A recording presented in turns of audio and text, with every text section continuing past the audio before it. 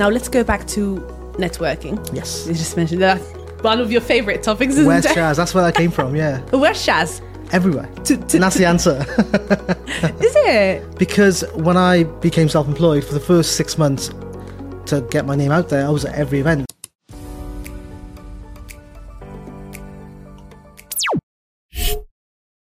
How important is someone's credit history, credit file, for them to get or to be able to get something from the government? It's important, but it's not the end of the world. I think what's important is understanding what's on there. So a lot of people who think they've got bad credit don't actually, it's not as bad as they think. But then some people who think they've got amazing credit have things on there that's going to cause problems. So it's a case of, let's see what's on your credit file. Yeah. I think CCJs come up a lot. If there's like unpaid parking tickets, right, just pay the 35 quid and deal with it afterwards. If you don't pay it, that causes you more issues. Really? Yeah, because it's so easy in this country to put a CCJ on your record without you even knowing. And then suddenly you can't get mortgages. So yeah, credit files are important, but bad credit is subjective, define bad, I guess. Do you get a lot of people who have difficulties to come to you and ask for support and help and how they can? What, with credit? I think most of the investors, and this is why I use my Instagram and social media to kind of educate, they understand the importance of checking and to get their stuff in order before they even come and approach me. Right. So who is your typical client? So I would say kind of clients I get are obviously property investors. They've potentially done a course through, say, PIN or PPN or whoever, and now they're looking to buy property. They're quite newbies. I think I do deal with a lot of newer investors. And again, potentially that's because of social media, that's because of the content I produce. But then I've got kind of 3 or 4 or 5 bigger investors who are not on social media, have the bigger deals that keep coming through regularly as well. How did you get into it? By chance. So when I was working for Lloyds Bank, when I was like mid-20s, 25, 26 probably, that was just in a call centre and customer service. What's my balance? It's X amount. That's literally what it was, with a bit of sales. And I was good at that job. I was probably the second best salesperson in Ooh, yeah, I'm very modest. Second best, wasn't the best. I was second best. But I was happy. I think looking back, and this is where hindsight helps, I was happy, but it was a mundane kind of reality in the sense of do your 9 to 5, go home, go back in again. There's nothing exciting. But I've always been pretty creative, so they would always give me little tasks and projects and kind of things. Say, do this for 6 months, keep you happy.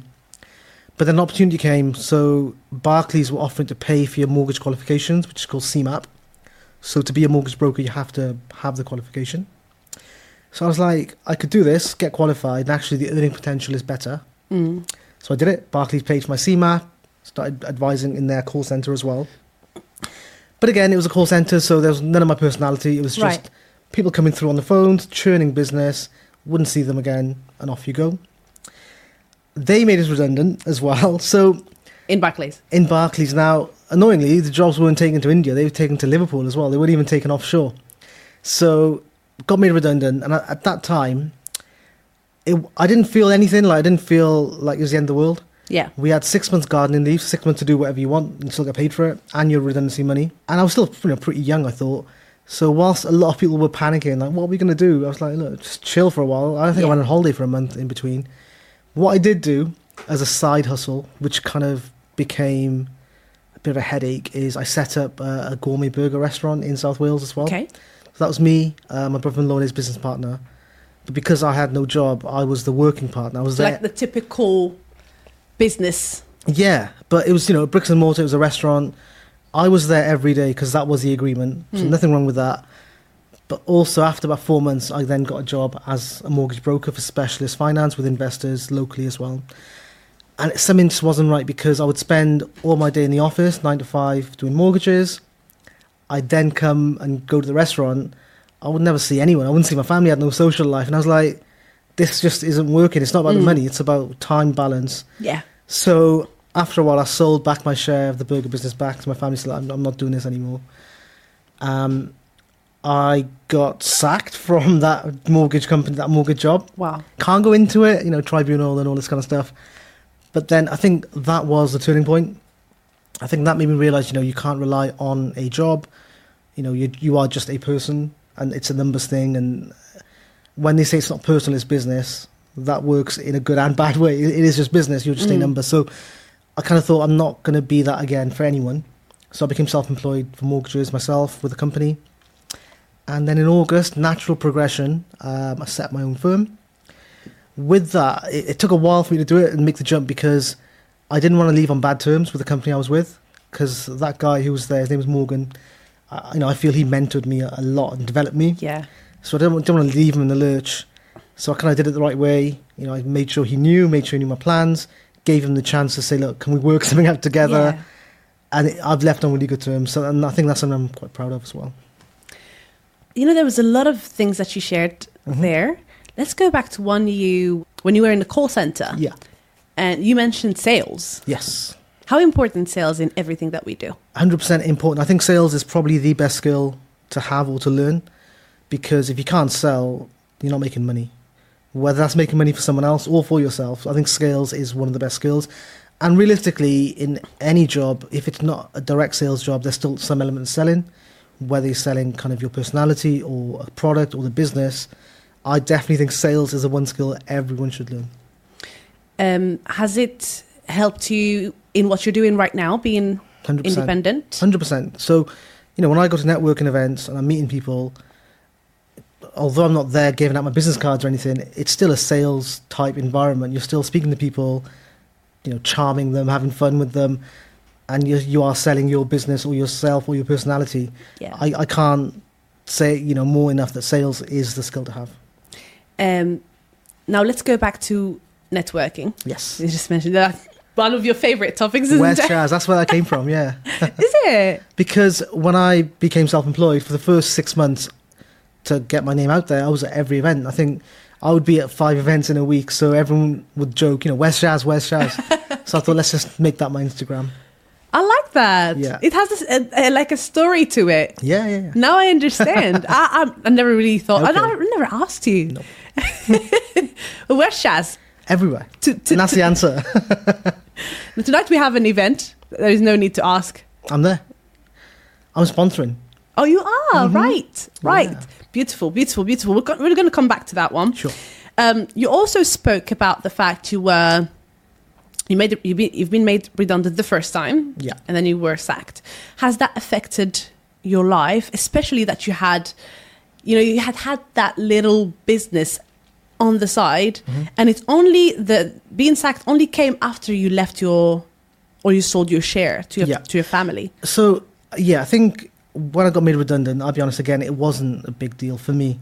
I'd find another job. I knew I had the skills to get another job, but when I got sacked, it just felt like a big jolt because I was doing well, and there wasn't any real reason given. Like I said, I can't talk too much about it, but it felt like if you can get sacked after performing at that level, then those relationships you build mean nothing. Sure.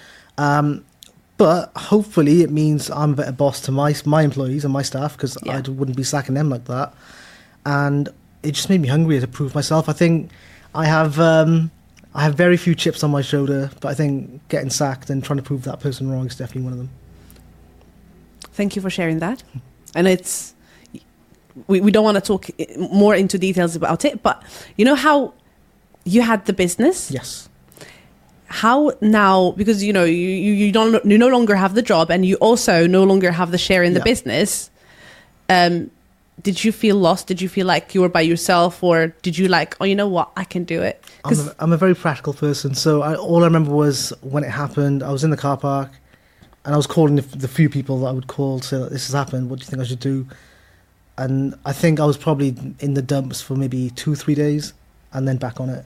So I don't like I said, I'm practical, so you don't dwell on it. If you control what you can control, and what I can control is getting another start somewhere else and cracking on. You said something very important now. You sat in your car and you called a few people and asked them what you actually should do. This is something that most people don't do. Don't reach out for help. Don't ask that.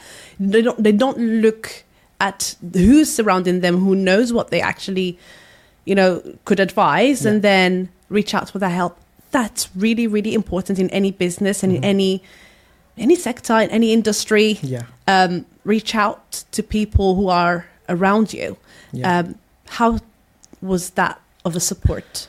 It was great. I think luckily, everyone was supportive and actually had practical, actionable advice. I think the biggest thing from slacking was, and maybe this is a cultural thing, is it was the embarrassment and shame of being sacked. Like, would I go home and say to my mum, yeah, I've been sacked from my job? Like, that was also a lot part of it. Having said that, my parents are great, but yeah.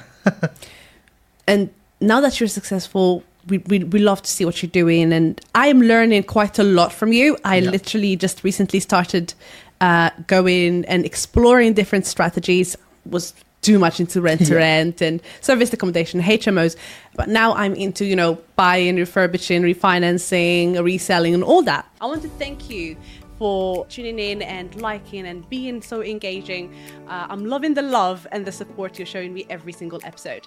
If you have any questions, make sure you follow us on all our social media and leave all your comments and your burning questions in the comment section down below. If you're listening to us through the audio platforms, Spotify, iTunes, or if you're watching us on YouTube, do not forget to give us a subscribe. Thank you for tuning in to the Diaries of Success. I was your host, Hajar Beyaz. Until the next episode, do not forget to live your best life.